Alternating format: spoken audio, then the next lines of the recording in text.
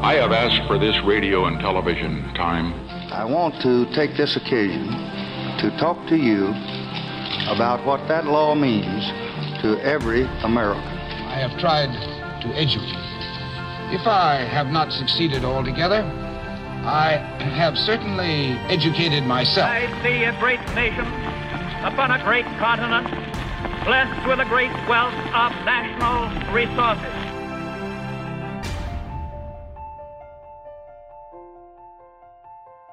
Hello, everyone. Welcome to the first episode of Ratified in 2020. Wow, it is a new year full of new content to explore, new laws to break down, legislation to really, get into the nitty-gritty on, see how it intersects with the business world, and I'm really looking forward to a whole new year of Ratified. So, per usual, I'm your host, Daniel Litwin, the voice of B2B.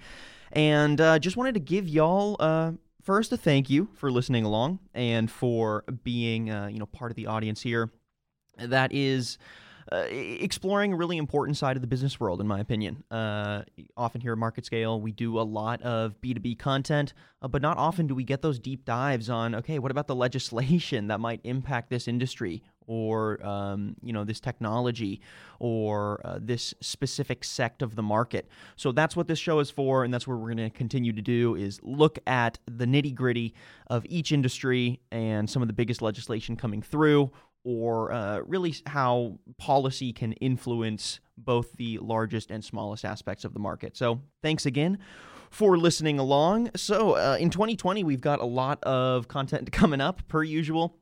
And we have several topics already on deck, so I wanted to give you all a quick little tease on what those might look like. So we're definitely going to be doing some follow-ups on AB5 in 2020.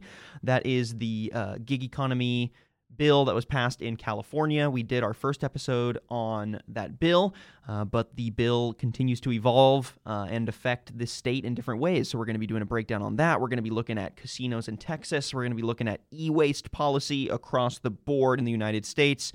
We're maybe going to be diving into the 4-day work week, growth in the cannabis industry. I mean, there are a lot of sticky situations here to break down, and so I'm looking forward to getting that on the show. Make sure to follow along at Voice of B2B, that is on Twitter, as well as at Market Scale, also on Twitter. So that's my Twitter and the company's Twitter, respectively. You can tweet at me. You can DM me. I have my DMs open specifically for this show.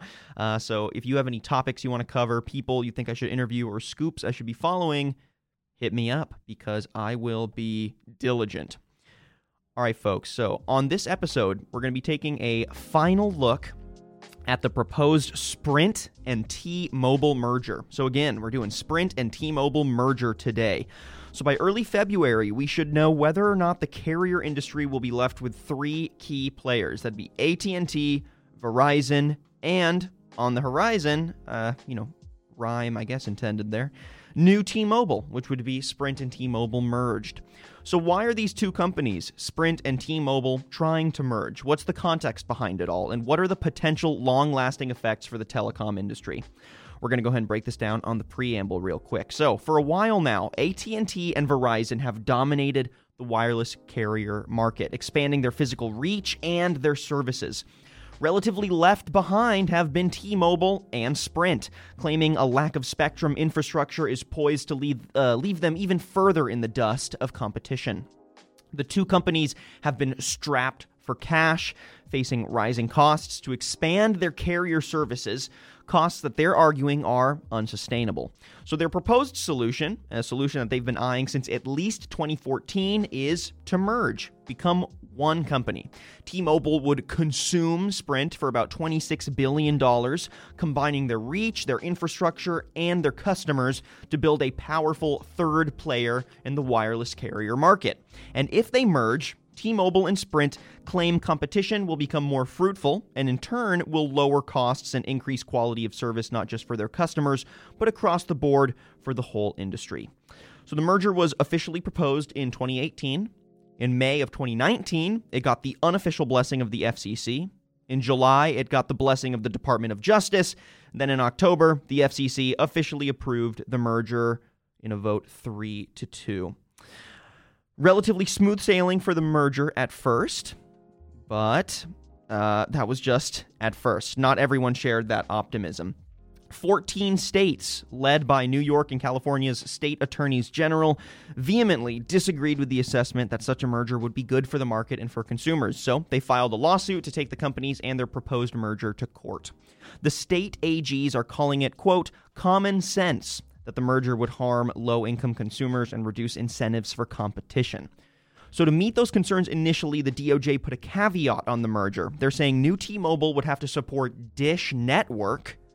That is, everyone's already familiar with Dish, I hope. Dish Network is going to now become the fourth player in the carrier market, leasing out network capacity for it to build a business model and infrastructure to support its entrance into the market for several years. The state AGs still weren't satisfied with this remedy, and they pushed on. FCC Chairman Ajit Pai and proponents of the merger point to the country's most rural areas as the ones that would benefit from a merger like this, for the simple reason that it would be the incentive to get a, quote, transformative 5G network to the United States. That's according to T-Mobile CEO John Legere. While the merger waits in ruling limbo, we have to look at the broader implications of what mergers like this mean for their industries, how a consolidated wireless carrier market would impact workers and consumers, and whether this is going to have the resoundingly positive impact that T-Mobile, Sprint, and Ajit Pai are vouching for. So per usual, we're getting two important perspectives on this merger. Later in the show, we'll be chatting with Hugh Odom. Again, Hugh Odom. He's the president of Vertical Consultants, which is a cell tower consulting firm. Hugh was a former attorney of 10 years for AT&T's Western U.S. region.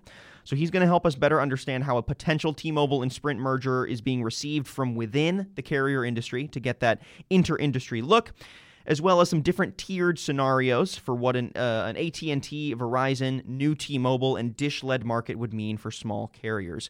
But to begin our show, we're joined by Lawrence J. White. He is a Robert Cavish Professor of Economics at the NYU Stern School of Business.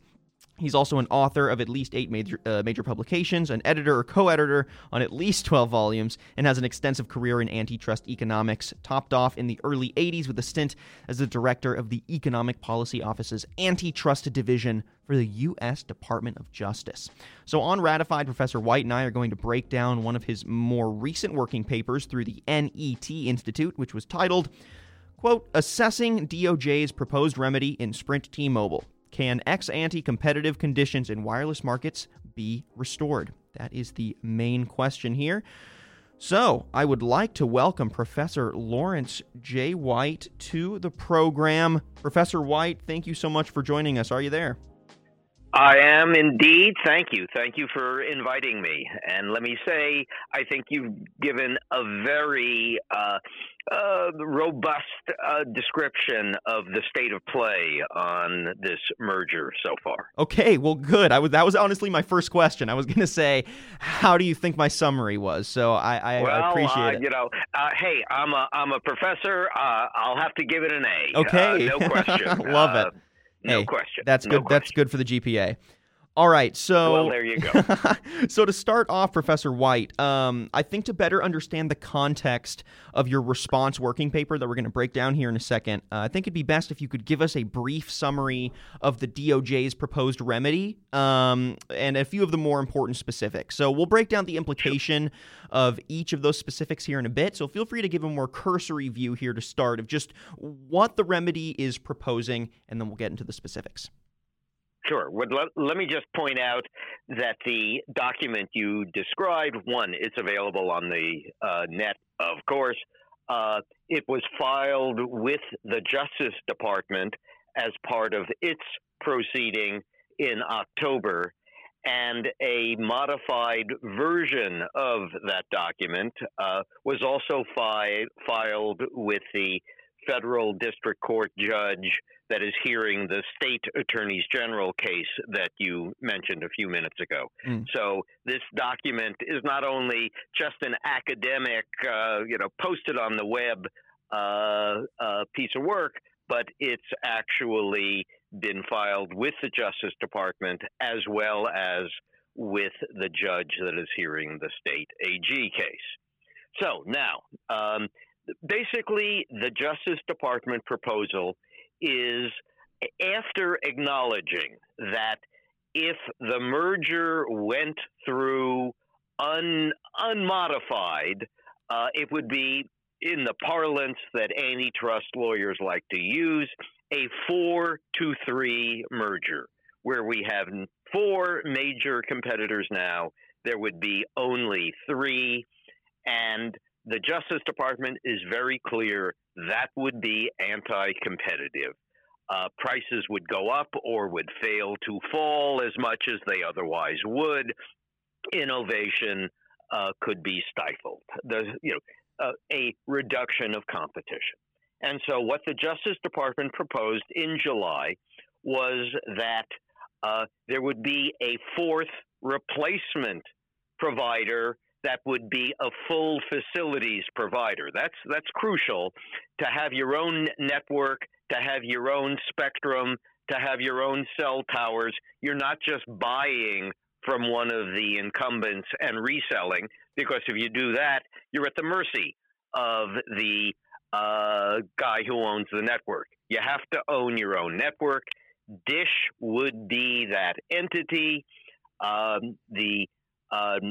Dish would have the ability to buy spectrum from Sprint, so that it would have that basic building block for any network, the spectrum, as well as buying some cell towers and some facilities from Sprint, and getting, as a starting out matter, the brand name of Boost and the 9 million customers that are currently Boost customers, and the office facilities and personnel that go along with Boost.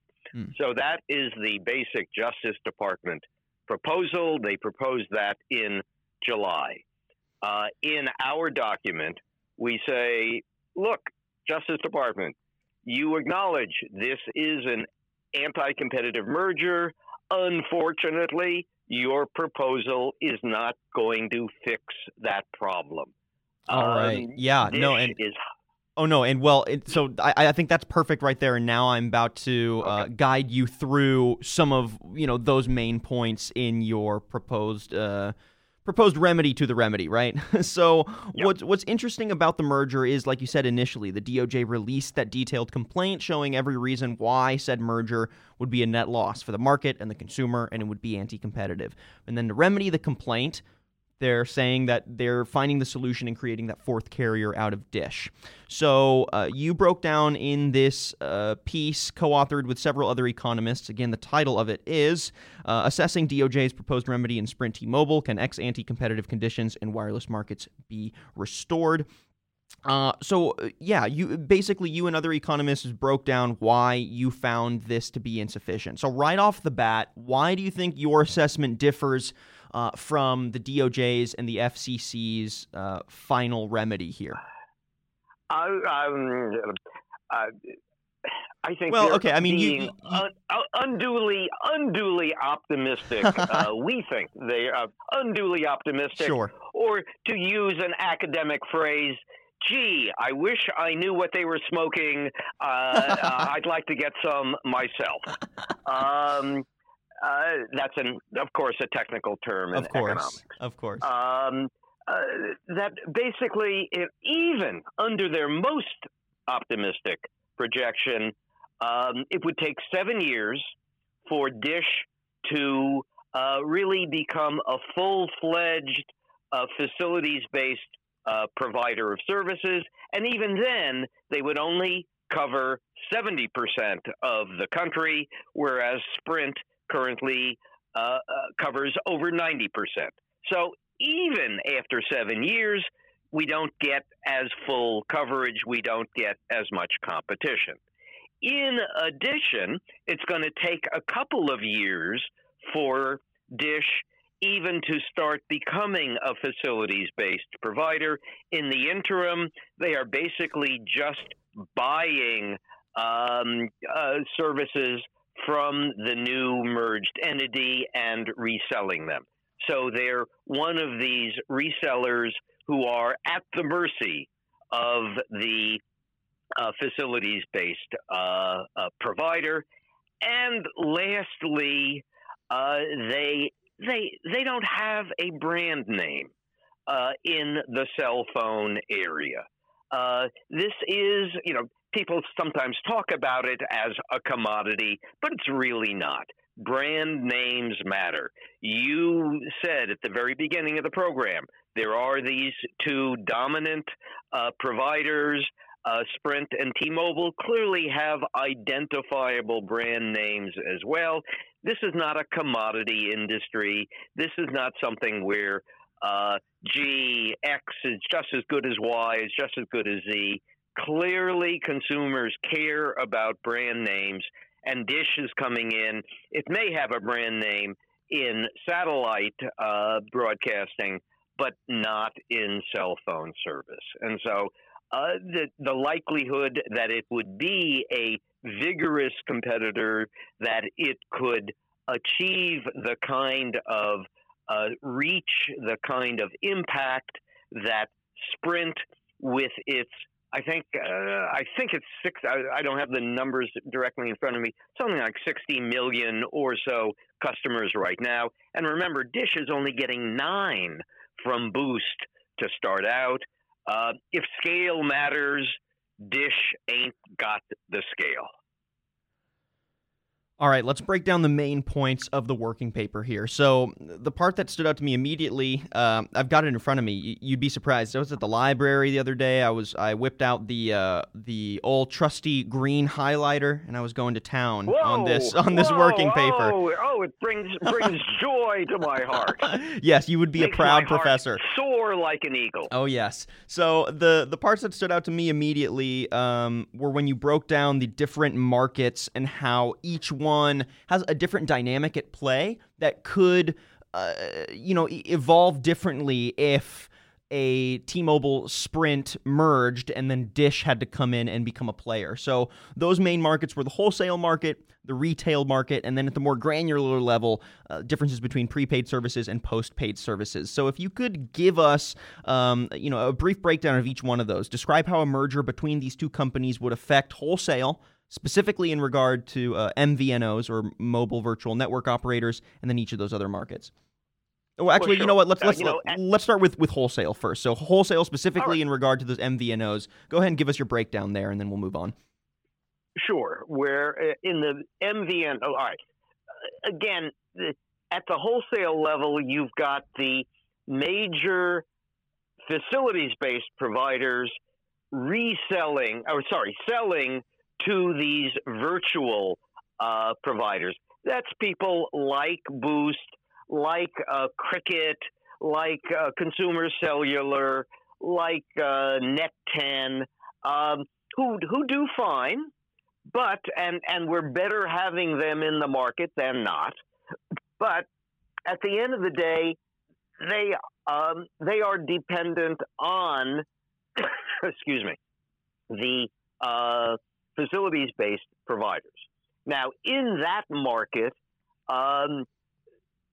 Sprint and T-Mobile occupy a much bigger place than they do in the standard retail market, because they've been more aggressive. They've been looking out to see opportunities for resale. And one of the reasons why they've been more aggressive here is, in a sense, they have less to lose in the standard retail market because they are smaller players in the standard retail market. Let them bulk up, and they will have more to lose by being aggressive in that wholesale market. And so, and one of the things that the Justice Department insisted on, recognizing what I just said, was that there had to be a freezing of prices by the new merged entity to the existing MVNOs. That's fine. Oh, and I think it would last for 3 years. That's fine. But in fact, prices might well fall otherwise. And so, just saying prices can't go up better than nothing, but still doesn't really encompass the likely competitive vigor that would continue if there were 4 major facilities providers. And just having the aggressiveness to be seeking out new MVNOs or new kinds of contractual arrangements with MVNOs, that's going to get stifled if these 2 guys merge. Yeah, and the dynamic that already exists between the main carrier and an MVNO it already has benefits for the market. The fact that MVNOs can share can sell similar spectrum capacity at a lower price for a different consumer, that brings a benefit to the market. It allows more people to have access to the spectrum. And, it actually, I think, overall pushes the industry to slowly lower prices because of the incentives that your consumer would see. It's like, okay, I get a similar product here for a little less. I think your large Sprints, your AT&Ts, your Verizons, having the MVNOs in the mix in a way that is healthy probably encourages them to lower their prices a bit. Would you agree? Oh, yeah. Well, I mean, this is a way that a carrier can segment the market.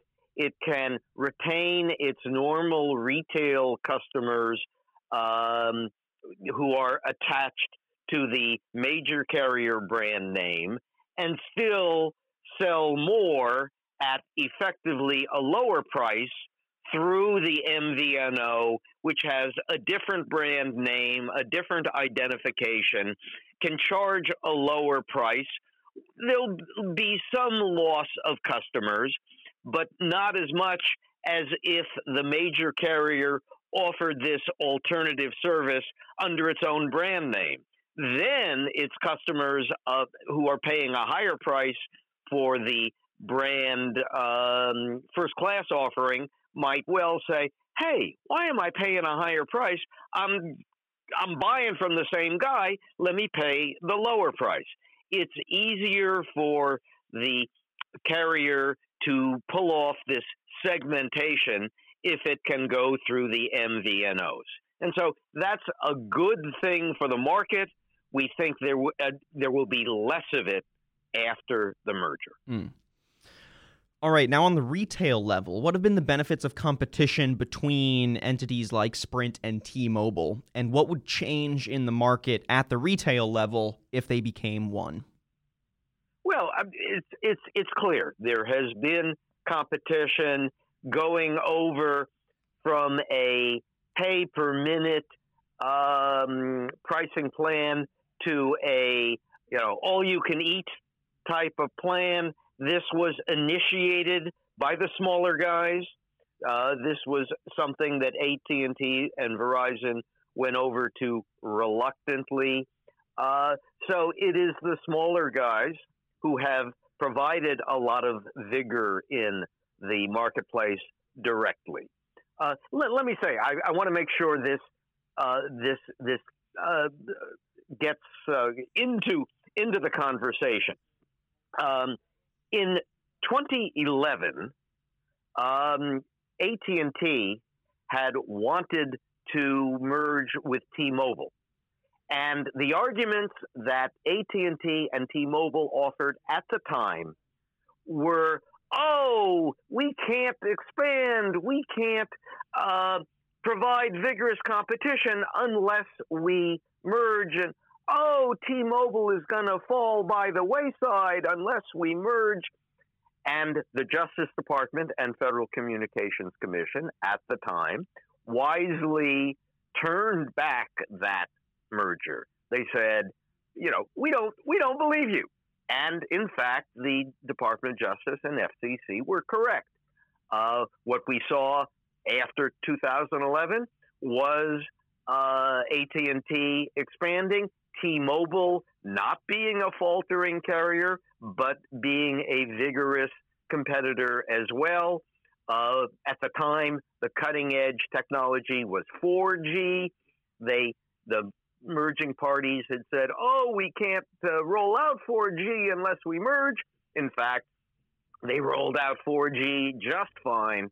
So one really has to take with a lot of grains of salt, or whatever other chemical you might be interested in, these kinds of claims that, "Oh, poor us, we can't compete, we can't technologically innovate unless we merge." Mm. So the DOJ remedy proposes that the merger would cut marginal costs by decreasing the marginal cost of each gigabyte of data, since they would be able to combine their infrastructure and their spectrum, and therefore that would increase value and quality for the consumer. What would they have to do to meet those promises? And in the remedy laid out now, do you see areas where they would not meet those promises? If so, what are they? How would you fix those? Well, all right. The remedy is primarily about trying to get Dish into the market as a vigorous fourth competitor, which, as I said, we have severe doubts about. The question of whether the merger is needed in order for Sprint and T-Mobile to be able to take advantage of each other's spectrum holdings, the technical term in economics, economies of scale, economies of scope. Full disclosure, I'm not a technology guy on this sort of thing. Sure. However, I think it's important to mention that Professor Fiona Scott Morton, who's a very distinguished economics professor at the Yale Business School, was one of the testifying experts for the state attorneys general in the case that you described a few minutes ago, who specifically testified about the prospective cost changes that would accompany the merger. And as I understand her testimony, she says, yes, the merger would achieve cost improvements, but those improvements are capable of being achieved by the companies if they remain as standalone entities. And so the net that would happen from the merger is really quite small and not worth the deterioration of competition that would accompany it. Mm. So that's the cost story as I understand it. So I think the major piece of contention here, like you said, is the divestiture. I tripped over on my word there. Let's try that again. A major piece of contention here is the divestiture to this new Dish, right? Dish becoming that fourth carrier. Under the remedy, the merging parties will have to let Dish operate as a reseller of spectrum for 7 years while they set up their own wireless network. And to make this successful, new T-Mobile is going to have to provide transition services to Dish. They're going to have to observe traffic non-discrimination, device non-discrimination. They're going to have to extend MVNO agreements to resellers. So what are the incentives for T-Mobile to help out its soon-to-be competitor? And are the mechanisms in place to ensure that happens? Well, by saying the words you just said, you provided the answer. That kind of arrangement goes against the incentives of the merged entity. Why would they want to help one of their rivals who's trying? And this is not like selling, spectrum services to an MVNO. This is selling stuff to a rival who is trying to become a facilities-based entity, not just an MVNO. So all of the incentive structure for the merged entity would be to make life difficult for Dish in subtle ways. Obviously, they can't do it because they will be under the scrutiny of the Justice Department and the Federal Communications Commission. They will have to be subtle about it, but I'm sure they are quite skilled at being subtle. And as a general matter, this is the kind of remedy that up till now, the Justice Department in this administration for the past 3 years has loudly said, we don't believe in these kinds of remedies. The remedies must be structural. Sell off a line of the business. Sell off facilities, which they're doing in Spectrum. That's right. But the other kinds of cooperative services that involve the merged entity being a nice guy vis-a-vis its major uprising rival in facilities, ain't gonna happen. Ain't gonna happen. And the consequences for if they don't happen, I believe it's Dish will be fined something like $2.2 billion. It's somewhere in that $2 billion range. And if it fails to meet the targets in rolling out its own network, rolling out its Spectrum-based services. Does T-Mobile or Sprint have any consequences for making Dish's life more difficult as they are building their own fourth network? Well, the Justice Department could come in and say, you're violating the proposed final judgment. The Sprint T-Mobile lawyers would of course say, no, we're not. They would go back and forth. Maybe Justice might be willing to take them to court. Then it's an even longer process. There's nothing specific in the way of a penalty for T-Mobile Sprint that is spelled out.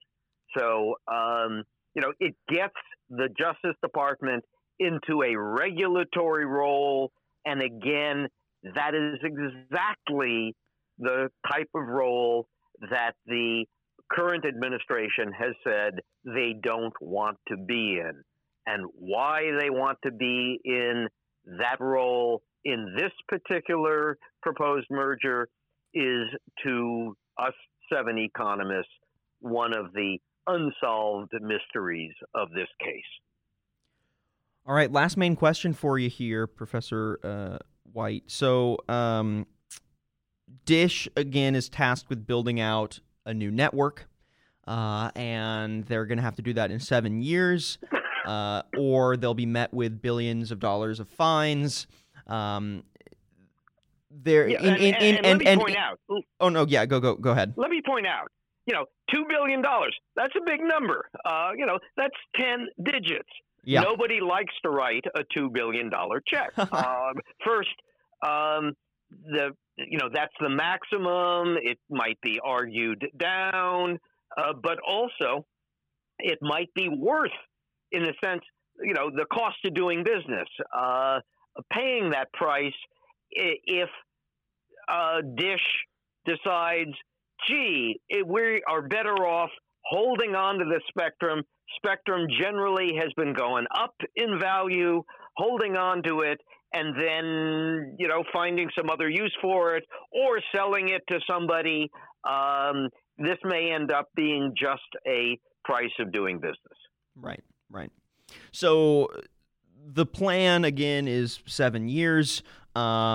And in your paper, which I encourage the audience to go give a full read of, if they really want if they want the nitty-gritty specifics, but you do list out some potential ways that even that fine might be reduced if they meet half of it or they meet a piece of it, but not necessarily in the 7-year mark. So maybe they get an extension.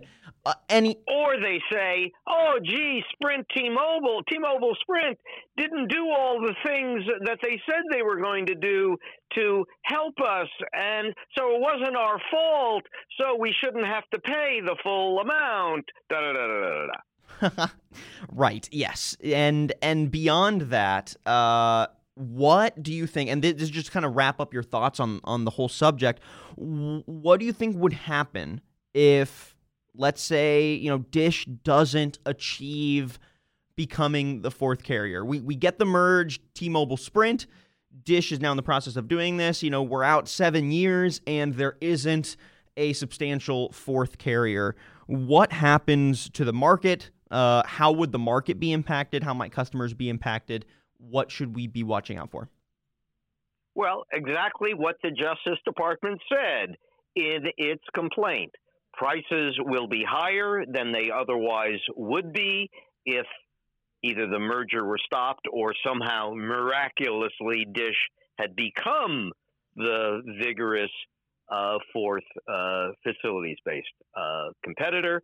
So prices will be higher than they otherwise would have been, and there will be less innovation in pricing plans, innovation in services than would otherwise be the case. All right. Again, we've been chatting with Professor Lawrence J. White. Professor White, thank you so much for your time on the program today. Professor White is again a Robert Kavesh Professor of Economics at the NYU Stern School of Business. And check out his working paper on this subject. It was published through the NET Institute titled Assessing DOJ's Proposed Remedy in Sprint T-Mobile. Can ex-ante-competitive conditions in wireless markets be restored? Professor White, I appreciate the time, and thank you again for that A grade at the beginning of the program. That's, wow. Hey, that's going up on the wall. Some people think I'm a pussycat when it comes to grading, but I'm really a tough guy. Hey, so love it. A grade, hey, you earned it. Thank you very much for the opportunity to thank talk you to with you this morning. Take it easy. Thank you again. Right. Bye-bye. All right, folks, we'll be back in a couple minutes with our next, well, not a couple minutes, more like 30 seconds here. We'll be back very soon with our next guest. We'll be chatting with Hugh Odom here in 1 second.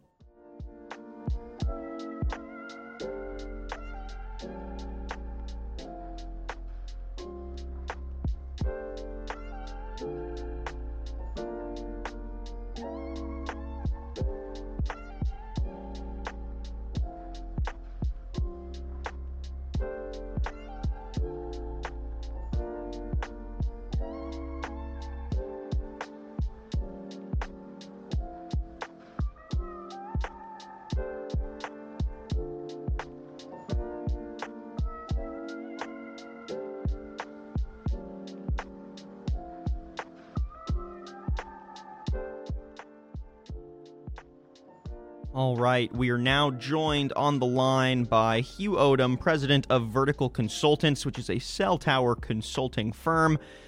He was also a former attorney of 10 years for AT&T's Western U.S. region. So Hugh Odom is coming on the program here to give us the inside the industry perspective on how are people dealing with this proposed merger. Are they bullish on it? Are they bearish on it? How might the market itself react initially? What would happen if we do get down to 3 key players and a Dish that's having to be revitalized here in the next 7 years? So again, we're chatting with Hugh Odom, president of Vertical Consultants. Hugh, are you on the line? Yes, I am. Thank you, Daniel. Hey, Hugh, thank you so much for your time this morning. Pretty good Tuesday for you so far? Yes. Good. All right. Well, Hugh, let's just jump right in. We've got about 20 minutes here to break this down. So let's start at a broad eagle eye level. Why are Sprint and T-Mobile merging in the first place? I know Sprint is in a bit of some debt, which is part of it. But if you've got any other perspectives here to break down and give us that context, what are the reasons that the companies are wanting to be brought together and in their argument for helping the market in merging? Well, I think that the primary, as you mentioned, is Sprint's instability with regards to not only present day situations financially, but also long term. And most people focus on that, and they say, well, Sprint needs a partner. And that is true. They need a partner to be able to compete. They need a partner to be able to kind of stabilize themselves in the marketplace. That is definitely the case. But the other part of this, what people really aren't focusing on as much, is T-Mobile needs a partner as well. T-Mobile, while being well ahead of Sprint in the race between the carriers, is lagging behind AT&T and Verizon. And in the ramp up for 5G and beyond, there is going to be substantial capital investment and substantial need to keep up with the lead pack dogs in the race, and that being, again, AT&T and Verizon. So whereas Sprint needs a partner to stay viable with regards to financial component, the bigger issue here, I think, is that people are overlooking T-Mobile needs a partner as well to make sure it can be a third player in the marketplace with regards to the wireless industry, and to prevent, and this is one of the reasons, a counter argument that's being made with regards to people looking at this and saying, well, we're taking one carrier, one participant out of the industry. If you don't get a partner lined up with either T-Mobile or Sprint, or having those two partners together, what you'll end up with is you'll have a situation by which Sprint goes away on its own.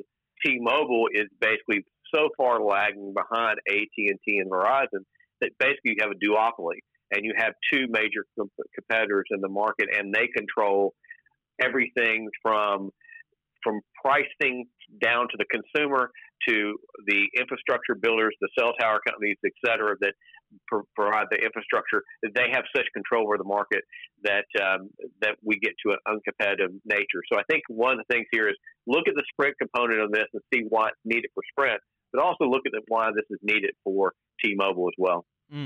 So part of their main argument then is that AT&T and Verizon already have such a control of the market that for there to be competition, they need to merge basically to become a third competitive player to really help drive quality, innovation, and pricing. That's one of the ways to look at this, and one of the arguments that can be made is that without some partnership in any way, you're going to have a situation by which you don't have a legitimate third legitimate carrier in the marketplace that can compete again with regards to the big two players.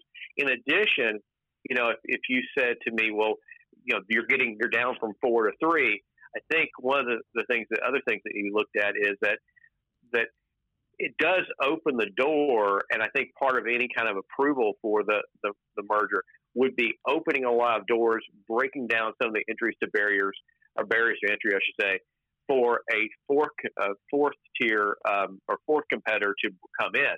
I think that's going to be part of it. Any deal that's made, that's my belief, that any approval will be part of that approval will be that a fourth carrier will be available to enter into the market, gain some market share, and provide competition that is kind of lacking from a fourth competitor when they merge or go down to 3. So how are people within the industry feeling about this potential merger? Are they relatively bullish on their sentiments outside of being, within T-Mobile and Sprint? I'm sure T-Mobile and Sprint are obviously excited about this, but for everyone else in the telecom industry, what are their thoughts? And I mean, I know obviously you can't. No, well, I was going to say I know you can't speak for everyone, obviously. So if you want to start with your own general thoughts on it, that's fine. But just based on some conversations you may have had, or general industry perspective. Yeah, I think with regards to my thoughts, I think what's happened over the last several months to years with regards to this merger, it's been used in the industry for a lot of different ways. Is this information or this potential merger has been used a lot of different ways for some participants in the industry. It's kind of, people look at the carriers, they see those because when you turn on the TV, you see commercials for AT&T, Verizon, T-Mobile, Sprint. I mean, you're inundated with this. But the industry is so large, in the sense where it flows down to the infrastructure builders, which most people would refer to as the cell tower companies, which the largest competitors there are Crown Castle, right. American Tower, and SBA Communications. And they've looked at it. They've looked at kind of in those three big publicly traded REITs have looked at it as a way kind of to see how do we make sure if we do go down to a three carrier industry, how do we make sure that we can maintain our profitability because you're losing revenue possibly on a grander scale from one of those carriers. They look at it as, well, how do we make sure that part of this is, again, trying to get additional revenue from different sources, a fourth industry player like a Dish Network coming into the market, which that we can talk about in this conversation. And they're looking at that as a possible way. But the other way they're looking at this is that for them, these cell tower companies, and that's where our primary focus of our company is in. We work with property owners around the United States and negotiating and new deals and restructuring existing. The tower companies have looked at it as a way to go back and have a way to put some little bit of doubt in the property owner's mind of saying, hey, these towers may not be out here, so you need to restructure your agreements with us. So they're using it as a way to renegotiate or down cost their existing rents they're paying to property owners, and they're using the speculation as almost like the sky is falling. And in some ways, maybe the best thing for the industry, for the tower companies, is this merger. Again, they're kind of spinning in a way this is going to be a downturn to them. But if the merger happens in a way that, again, as I mentioned earlier, allows for entry, brings down those barriers of entry to other carriers, opening up those ability to the federal government saying, hey, you need to allow the use of certain assets you have, AT&T, Verizon, T-Mobile, et cetera, and allow some of these carriers to come in and gain a foothold because we want everything to be competitive. That opens up the door for cell tower companies to have more occupants on their towers, more revenue being generated. Because what all cell tower companies are is kind of, I use the analogy of it is a situation by which it's almost like a interstate highway system. They're building out this huge highway across the United States, but they're not on the ground. They're these cell towers, and so the best scenario for a cell tower company is to have as many cars using those roadways as possible, as many parties out there using their cell towers.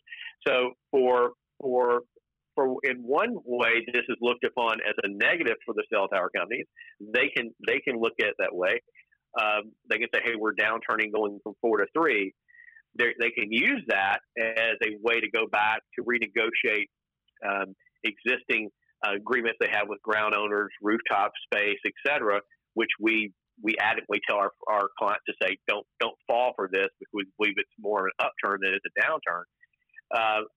They can use it as a positive, and if they can push the right buttons, they can make this to be an advantageous situation for the cell tower company. So the industry is kind of looking at this as depending on how everything rolls out. The industry is looking at it the greatest probability of everything getting approved, but with concessions or conditions, I should say, conditions put in that allows for additional carriers to enter the market at a later time or in the very near future.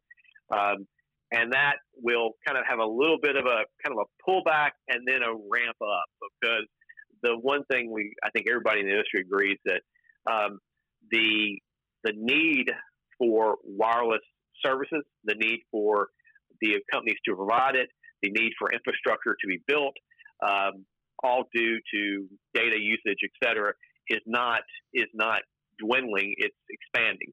So my personal thought is that this is kind of be a little bit of a pullback, kind of like take a step back and then be able to take 3 steps very quickly forward on the how this will roll out for everybody in the long term. How the industry is looking at it, I think in the grander scheme, I always say look at spending. How the infrastructure companies are spending. Are they pulling back because they believe there's going to be less revenue sources out there? No, they're building more and more. They are securing their assets in the cell towers they do have, the rooftop agreement they do have. They are spending more and more money to secure those sites. So it would be foolish for them to put more capital into an industry they believe is going to become less advantageous for them. And I think they're looking at it as a little bit of a negative, but a bigger asset for them in the future, a bigger ability to take advantage of this in the future because with the carriers, I think AT&T and Verizon, they're looking at it as, geez, they wish everything would just stay the way it is because they think they can go faster than everybody, especially the T-Mobile and Sprint and the smaller companies out there like a Dish Network. And if everything stayed the way it is right now, they believe they would not only outrun everybody, they would outlast everybody. And ultimately, you'd be down to two carriers that control everything from what is out there, how they price with regards to using infrastructure like cell towers, and even they would have the advantage of being one or two. There was no other competition out there for these infrastructure companies to really work off of, and also that would flow all the way down to consumers, because if you have a limited amount of competition and you end up with one or two, I should say, major competitors and control the vast majority of the market, it not only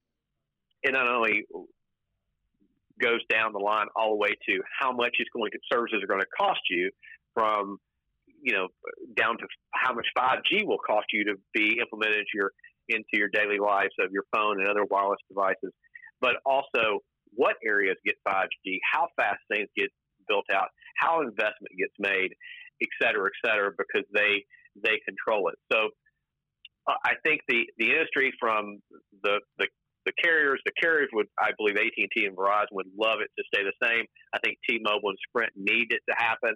I think part of that will be, if it does happen, will be a entry, or the barriers of entry for a fourth or more competitors to be influxed into the market in the near term. The cell tower companies will take this as a little bit of a hit, but also I think in the long term it'll be advantageous for them. And ultimately, I think if it all pans out correctly, the bottom line consumer of services will get the benefit of being able to have a decent amount of competition. That competition will not only result in moderate pricing of services, but also a faster and more advantageous rollout of services, not only in the higher margin areas being the metro areas, but also rural areas, et cetera. The barrier of entry points that you bring up are interesting. Mostly because the DOJ's remedy to their initial concerns with the merger are to basically create a fourth carrier out of Dish Network, make Dish Network become that fourth competitor. T-Mobile, Sprint, now merged, would divest some of their spectrum to Dish as Dish builds out its own network and then becomes a potentially viable fourth carrier. Do you think that with a merger like this, the ability for a fifth or more carriers to come into the market, would those barriers of entry be really open to anyone that can invest in that infrastructure? Is it going to have to be another kind of industry-led creation of a fifth carrier, because Dish becoming a carrier isn't really a natural creation. It's one that's being manufactured to make sure that there remains some kind of competition with four major carriers. So do you foresee that kind of incentive to get into the market would become more natural if there was a merged T-Mobile, Sprint, and a Dish as a fourth carrier? Well, I think that's looking a little further down the line, but I think it would be. I mean, the reason I think it would be is that it's going to depend upon many things, but I think the big thing is going to be how Dish's rollout eventually happens and how successful it is, how they do it with regards to if they can do it on their own or they need to partner with another company to make themselves viable. And what I mean by that is maybe a technology company like an Apple or Google or whoever, somewhere in that realm. If that happens, then and Dish becomes a viable fourth competitor, then it does, I believe, my personal thoughts are, it does provide the ability for, like you said, an unnatural birth of a fifth or sixth competitor. That's a little further down the line, but I think the big thing there is that where we're striving for, I think where we're going, where these companies are striving to be in, is you're talking about, the AT&T Verizon of the world, the T-Mobile Sprint of the world, the Dish networks of the world. But the first four, the main competitors right now, are service providers. Where this is going to end up, I believe, down the road, farther down the road, is that your service providers and your content providers have to come together. And that's what AT&T and Verizon's main mission is, to become both hand in hand, service and content providers. And so that does it open up for not a service provider, natural service provider, but a content provider to become a service. And so that's where I think the fifth may come from, where you have an unnatural birth of a content provider, but they get into the service industry, and then you get this fifth competitor out there. It's previously a few years ago or several years ago, you had the Metro PCSs, the Clearwires, et cetera. Their issue was that they tried to start up, and then they just couldn't. They didn't have the capital. They couldn't get the steam behind them because they were just service. They were just service, and they were competing, and they were trying to compete against the big boys, and the big boys not only controlled the rules of the game, they had all the assets in the game too. And so, but if you have a content provider that can either partner with the service provider like a Dish, or you have a content provider who has the capability, both financial capability, but also the long-term financial capability and long-term plan to add service to its content, then I think that's where you get a fifth carrier in the mix. All right, Hugh, to kind of begin to wrap up some of the conversation here, you had mentioned a bit about infrastructure. I feel like we got a good perspective here on how cell tower operators and how that side of the industry might be affected by a potential merger. Give us kind of a quick bullet point, positive and negative, of a potential merger for each of these main tiers of the market. So we've got carriers, we've got the infrastructure operators, and we've got consumers. So if you had to give kind of your brief rundown, bullet point list of your positives and your negatives for a potential merger in each of those tiers, what would they be and why? Well, with regards to carriers, the positives of a potential merger would be that you get three strong competitors that are able to move forward 5G, provide the capital, provide the ability to move out, and you have a long-term goal of competition amongst those. I think that's beneficial for everybody, and I think it's beneficial for everybody in the industry.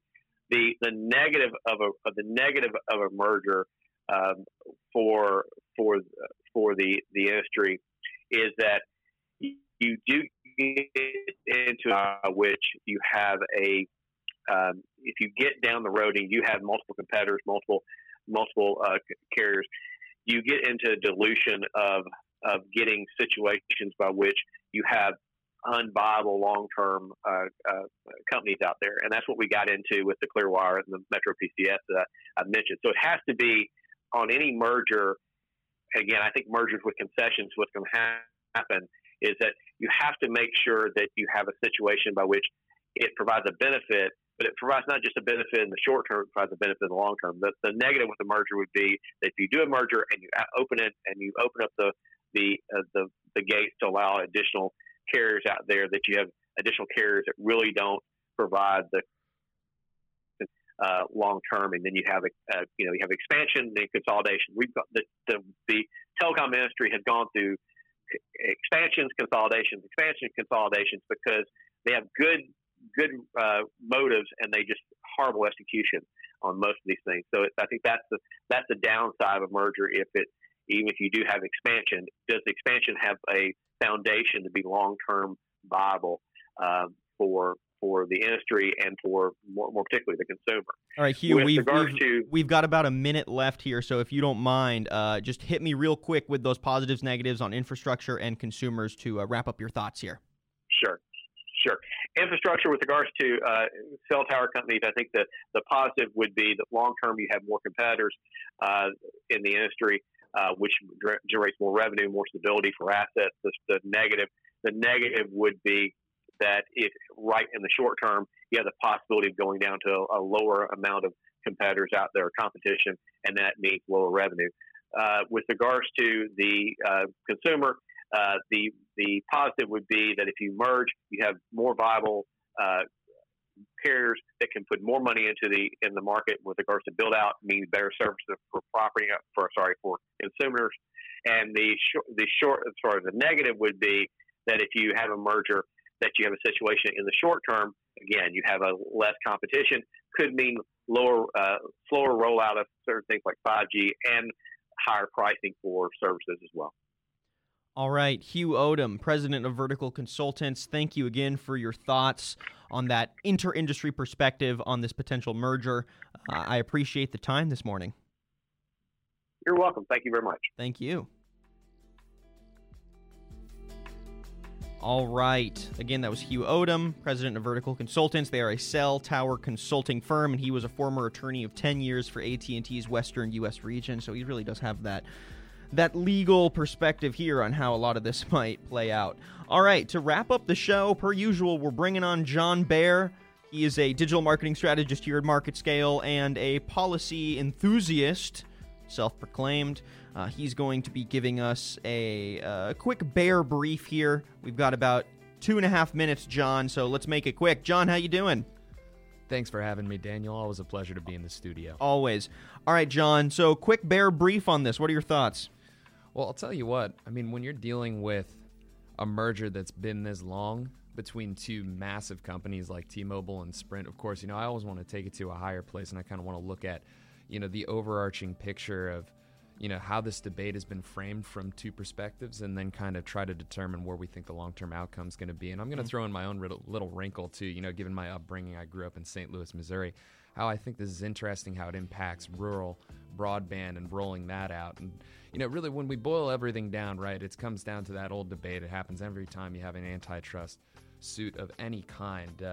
What is the true benefit here? Is it going to be the increased ability to provide innovation that these companies claim that they're going to have, or is it going to be the increased prices that the states are claiming are going to fall down on consumers? It's an interesting question. I do have to say that my hot take is I'm not 100% certain I agree in any way with the company's perspective on how Dish is going to be a stable competitor or a fourth competitor in the marketplace. I was just reading an Ars Technica article, and here, I'll go ahead and pull this up here. If anybody's interested in following up on this one, it's by John Brodkin. And John, I apologize if I just butchered your name. People butcher mine all the time. They sure do. I really feel you, man. But he was writing, and he was quoting in particular that only a small fraction of the merged company's assets, that is, Sprint and T-Mobile, would be sold to Dish. Dish has no experience in the wireless market and a history of broken promises. So, goodness, I mean, I just can't imagine that even in half a decade, it would be truly, viable as a company. But then the other perspective, of course, I had mentioned the rural broadband element, it's been interesting in the news recently. We've had the rural broadband bill coming out of the FCC. I can't remember exactly, the Rural Digital Opportunity Fund. And the idea being that the FCC is looking for coverage on how we can roll out broadband to more of these non-urban environments. So I actually find it really difficult to follow the line of thinking behind the companies looking to merge here. Really, to me, it seems that there is coverage from the government in the form of funding, in the form of bill, but also it really is kind of a desperate play, right? On the Motley Fool, they were actually just talking about how T-Mobile is a strong and viable company, economically speaking. Maybe they're going to have some innovation troubles.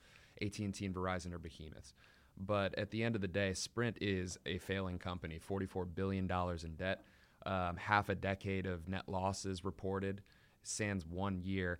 It seems to me a pretty clear situation where it's just looking for a way out. And, if I had to encapsulate it all, those would be the hot take opinions. But I'm interested to see how this ruling comes down. Yeah, and I mean, to avoid being the one that gives the hot takes, as much as I do love giving my hot takes, it really does feel like we're seeing Sprint and T-Mobile grasping for air at the end of I'd say a successful lifeline, but I mean, yes, like you said, in the last several years, not as successful. They have been struggling, strapped for cash, they are in debt, and this is that final attempt to say, hey, you know what? If we combine our assets, we can be saved and we can be another viable competitor. However, I mean, it does feel like if they go this route, we are going to be left with three major players. And in the short term, we are going to have only three players. And Dish is going to have some kind of rebrand that just basically takes wholesale a chunk of new T-Mobile's spectrum. And not only do they have to build a positive brand in 7 years that creates enough consumer confidence that they are going to be a viable fourth competitor, but in the immediate short term, consumers are going to have to take a bet on Dish that they don't have any experience with as a wireless carrier, and we're just going to have to be told they are good and go with it. And that is very behavioral, like Professor White was saying. It's not really a total structural shift. It is a behavioral one in many ways, and it's contingent on a lot of things going right. And it's. I think there are enough people concerned with this that it should have us paying attention at least. If this does go through here in the next several weeks, then we're going to be in a situation where we've got three main carriers and Dish is now going to have to be responsible for building out a fourth and powerful network basically out of thin air in 7 years, which, in the lifespan of a business is not really that long. So they're going to have to, put the pedal to the floor and make it happen. But I don't know. I mean, I'll avoid giving my opinion for now. I'll let you give the take. I'm a little skeptical, but at the end of the day, here's the real question that I think if it comes down to Dish needing to become competitive in a 7-year period, who's going to hold them accountable to that? That's tricky. That's a ton of infrastructural investment, and honestly, I can't remember who gave this quote when I was doing research, but roll up the sleeves and compete. Maybe that's what Dish needs to do. But at the end of the day, if it's going to be a behavioral choice too, I feel like that happens with a lot of folks. I won't name carriers here. I won't show a bias. I am with one of these folks, and I'm thinking about switching to another. And frankly, it's going to be on behavior too. And so, at the end of the day, as a consumer, particularly as ones who aren't, experts in these issues, most of consumers, I think 99.9% are going to be complete laymen on these issues. The hope is just that we have, state entities and we have government actors that have our best interests at heart in one way or the other. And, hopefully we can just all, fingers crossed, expect this thing to land well for us in the long term. Yeah. Hopefully prices do not go up. But I think it is fairly non-hot take-ish. I'm losing the actual official word here, what I'm trying to say. But regardless, I don't think it's a hot take to say that in the short term, if we do get this merger, we're only going to have 3 key players, and that does pose a potential risk to higher costs. And, the incentive for higher quality is not there as much because there are less players. Now, if we stick with what we've got 2 really solid players and then another 2 that are falling behind, which would be Sprint and T-Mobile, and then the solid ones being AT&T, Verizon. So, I'm not necessarily saying things need to stay exactly the way they are. However, with this merger, we are going to see in the short term only 3 players, which usually means, when you look back at antitrust law in the United States, typically means prices will at least go up a little bit. And, the incentives really have to be there for them to retain or improve quality in any capacity. So we will have to see. We will have to see. Knock on wood. Okay, John Bear, thank you so much for giving us your Bear brief. I appreciate the time this morning. Thank you, Daniel. And thank you, everyone, for listening to this episode of Ratified. We went a little long, per usual. Sorry.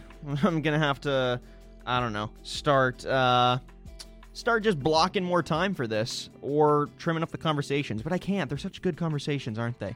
So again, we spoke with Professor Lawrence J. White. He's a professor at NYU's Stern School of Business. We also spoke to Hugh Odom, president of Vertical Consultants. Make sure you check them out online. And thank you again for listening. Make sure you follow along at my Twitter. That's at voiceofb2b. B the letter, to the number, B the letter. Also follow at MarketScale. That's on Twitter and Instagram. Shoot me a DM with any thoughts on story ideas or big scoops you may have, and we will be back in probably about 2 weeks with another episode of Ratified. Thanks for sticking with us. I'm Daniel Litwin, the voice of B2B. Hasta luego.